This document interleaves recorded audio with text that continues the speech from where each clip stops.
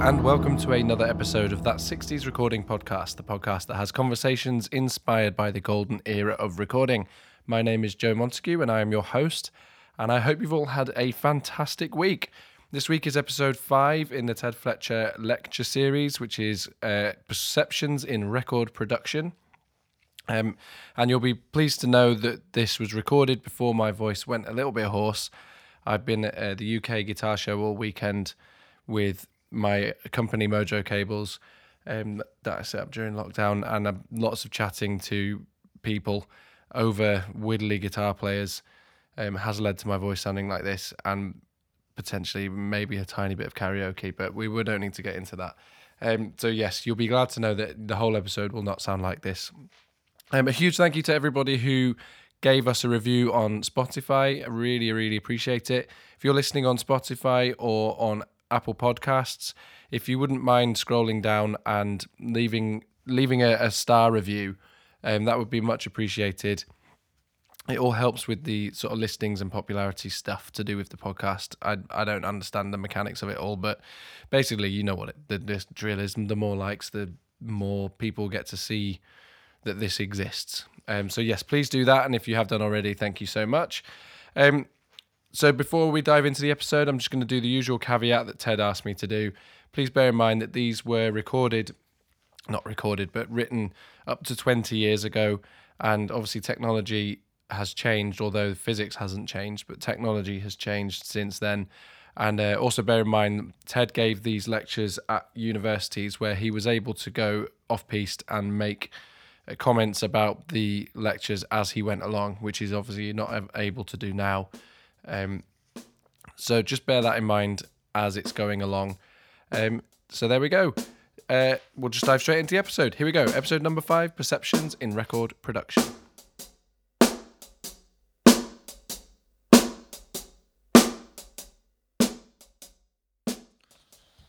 Perceptions in Record Production.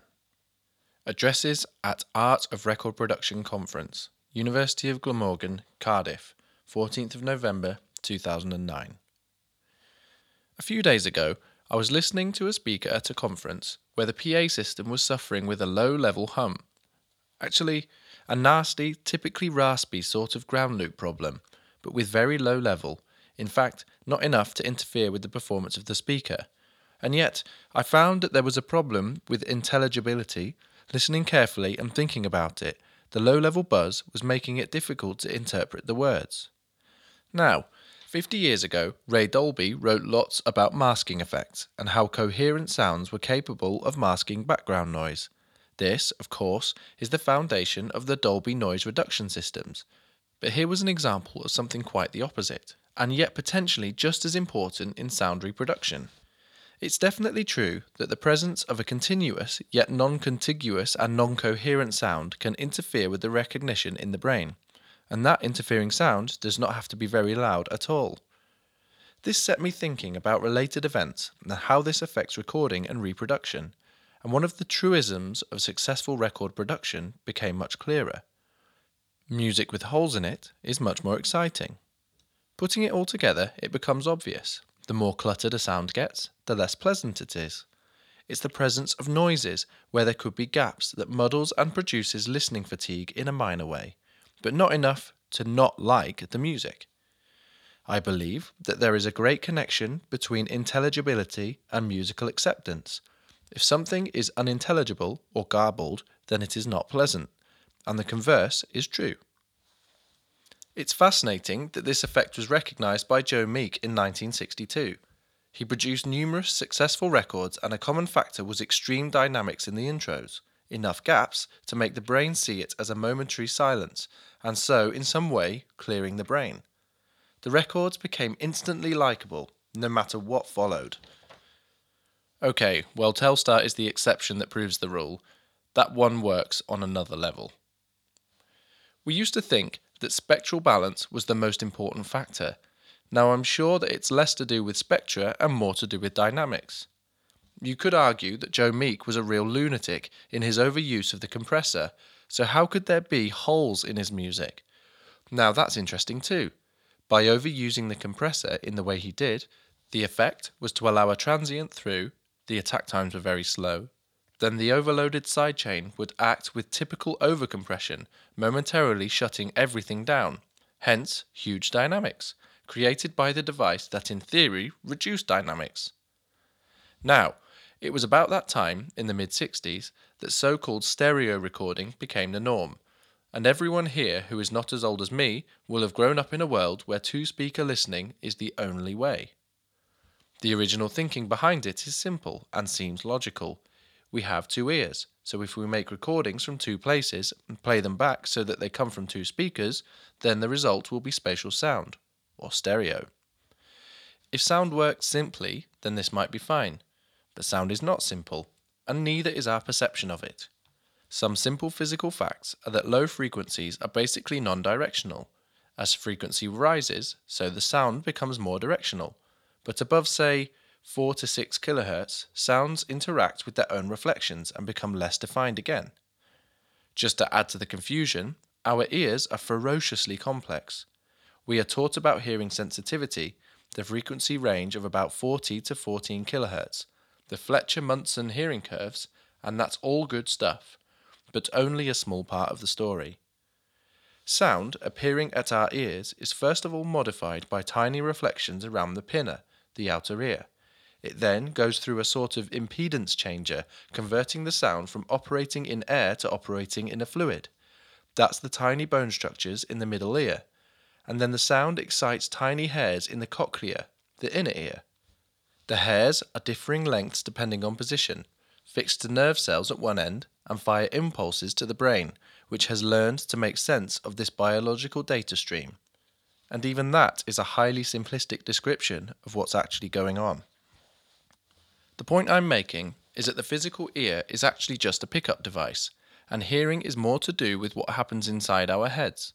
It's the interpretation of those nerve signals, not just from our ears, but also from all over our bodies.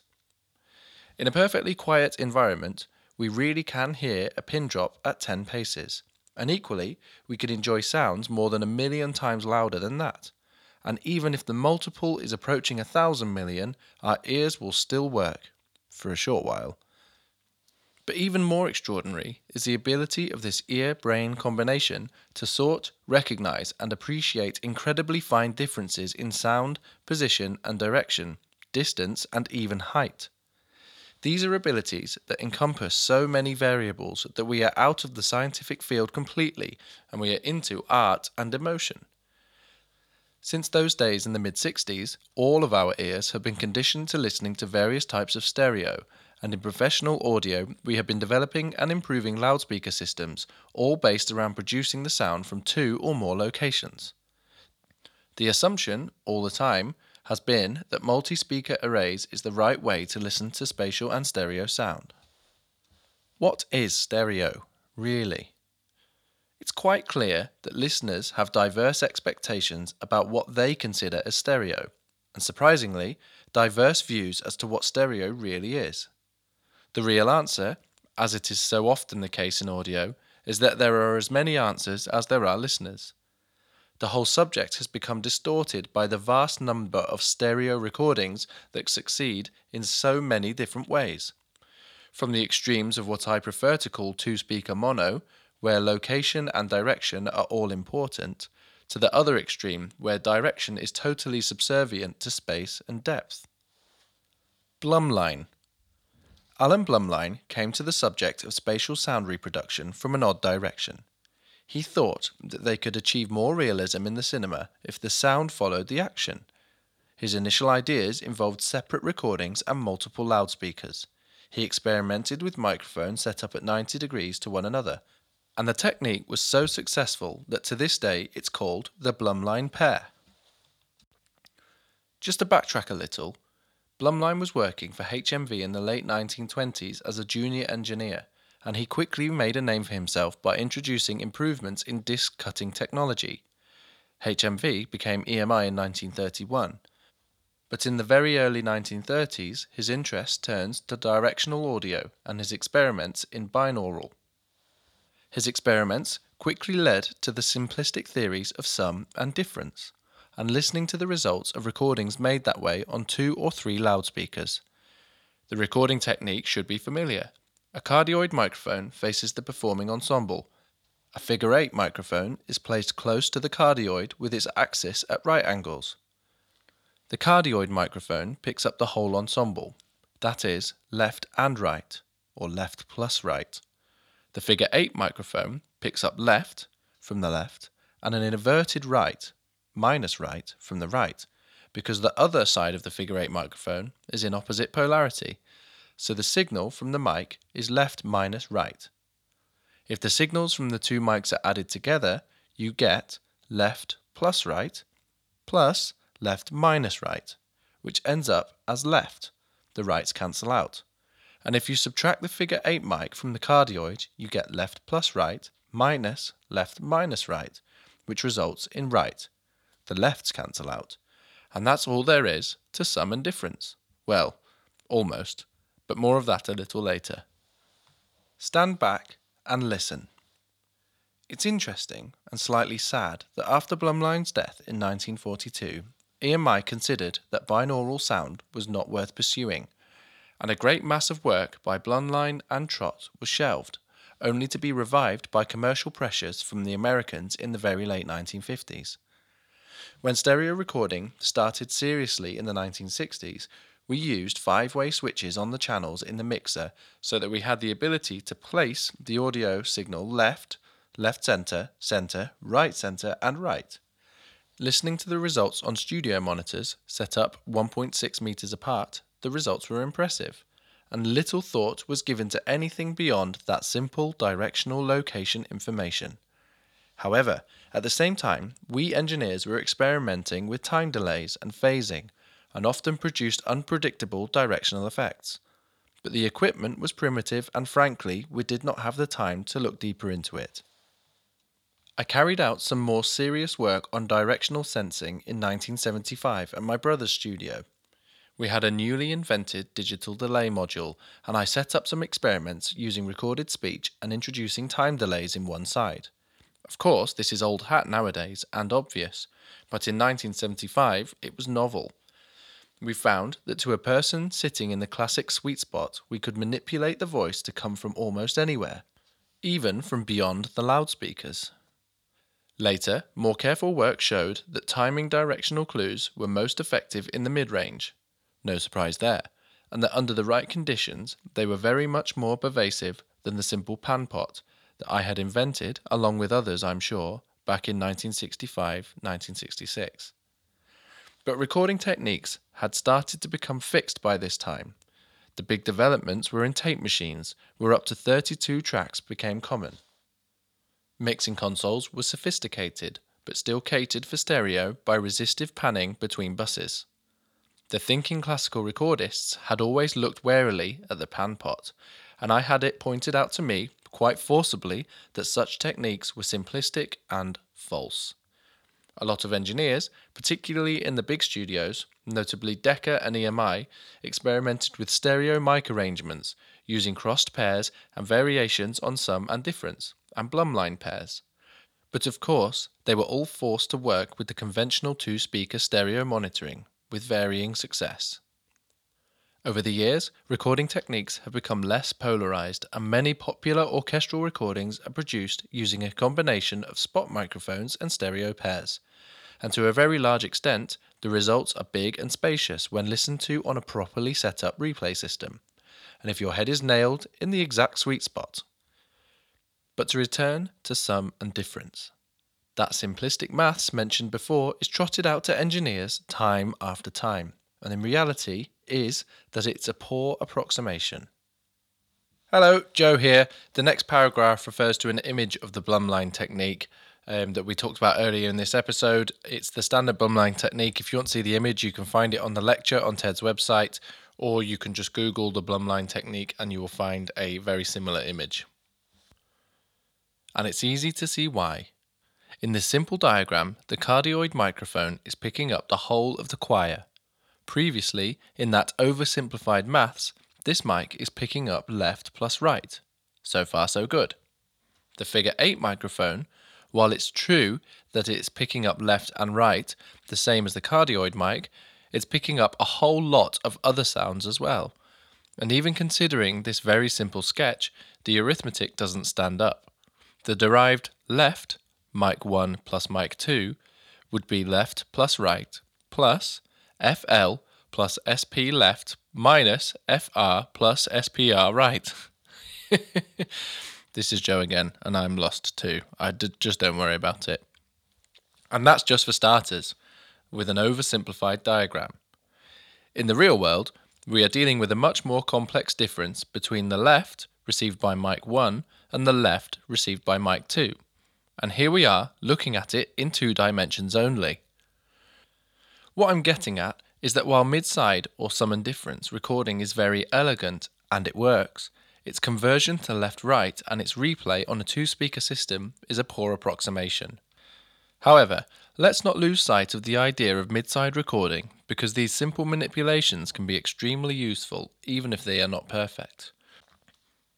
After all, they are the backbone of all ambisonic, tetrahedral and surround sound and all other wonder systems. Air sound.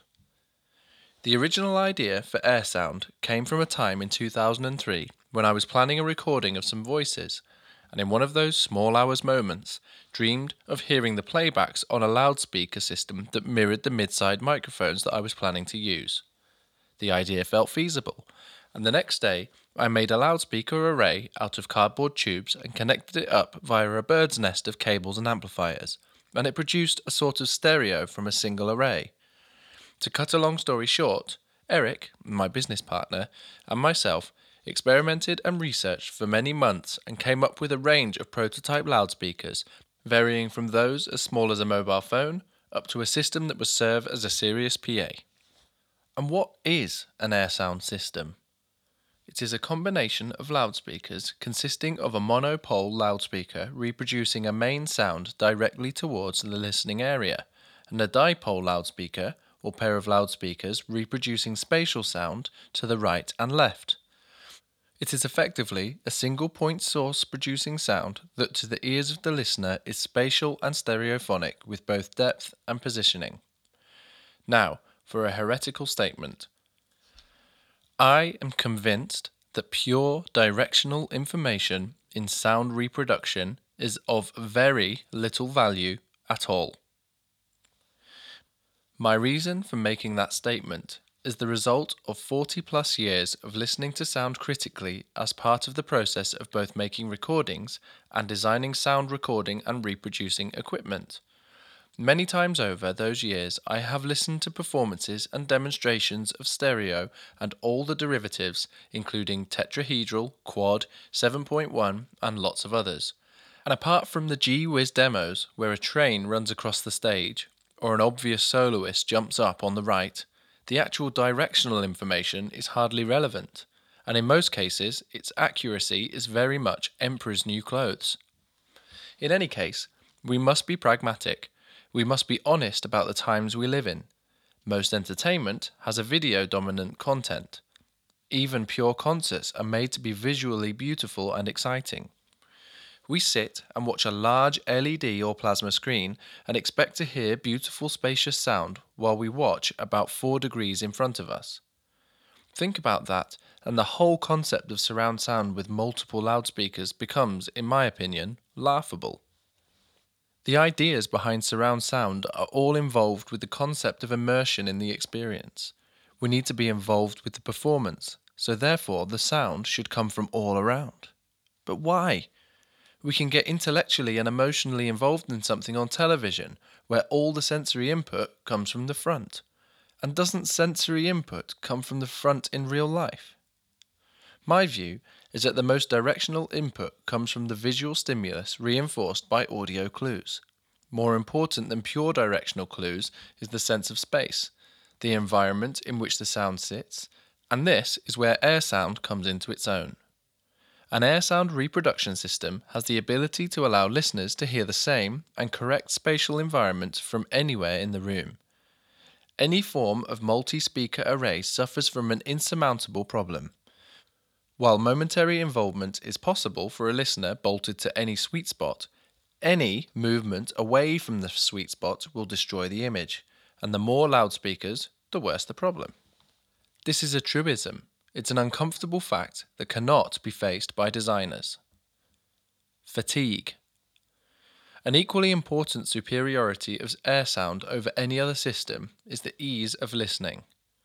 When a listener sits listening to a conventional two-speaker system, unless the head is bolted in place, he will move slightly off axis. This movement upsets the image created in the brain, making the brain work harder, leading to listening fatigue. In the case of surround and 5.1 system, the situation is far worse, with fatigue being normal as the brain fights to maintain a spatial image. With air sound, the image is naturally produced in the environment and fatigue is minimized. This is particularly noticeable when watching a feature film. The images and sounds remain fresh and vibrant to the end. Early in the development of air sound, I was asked several times if the system could be expanded to provide surround sound. Theoretically, the answer is yes, and I built systems making use of existing 5.1 recordings to demonstrate the fact, and I was surprised at first how listeners to the demos failed to get excited over the extended systems. The reason was that the basic single air sound array provided a very satisfactory sound system for feature films, and there was no significant advantage to adding further spatial image at the rear. Air sound and record production. But this talk is about aspects of record production, and immediately we had some prototype air sound systems working. I was sure that this way of listening to sound would become important to the way that records are made. More recently, I realized that this is even more true than I thought. 95% of loudspeaker-based systems at the moment are incapable of reproducing stereo sound.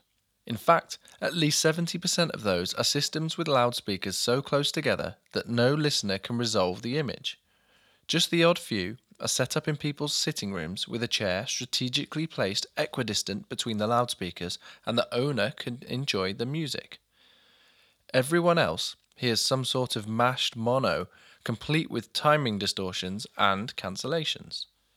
So today's record producer has a thankless job.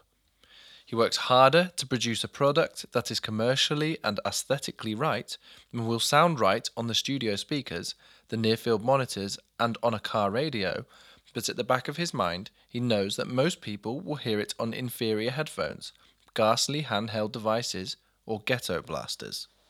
Well, we have made a start to change that. Now, this is not meant to be a sales pitch by any means, but my Orbit Sound company has products on the market that demonstrate air sound and are major improvements over conventional systems of similar price. The commercial sell is quite a soft one, but we are finding that a large percentage of buyers realize the level of improvement quickly and appreciate the clarity of space of the sound. Now that we can see the direction and success of the sales, I can foresee a new dimension for record producers. There will be significant numbers of air sound systems in the next year or so. In fact, I'm certain that these will become the majority over two-speaker systems. Why? Listen to a modern pop record on a T12 and you can hear why. The first notable thing is the way a central voice sounds. It sounds clean and undistorted and positioned well forward, and it sounds exactly the same from any listening point. Then notice the balance and depth of the rest of the sound. Of course, this is dependent on the producer, and in many cases there will be subtleties that were inaudible on a two-speaker system. In the studio, research has shown that monitoring on a powerful air sound system, the engineer can achieve a good voice sound very much quicker and with less listening fatigue than with conventional systems. I'm not advocating the complete replacement of two-speaker monitoring. After all, two-speaker monitoring works fine if the conditions are perfect. It's just that air sound systems sound right all the time.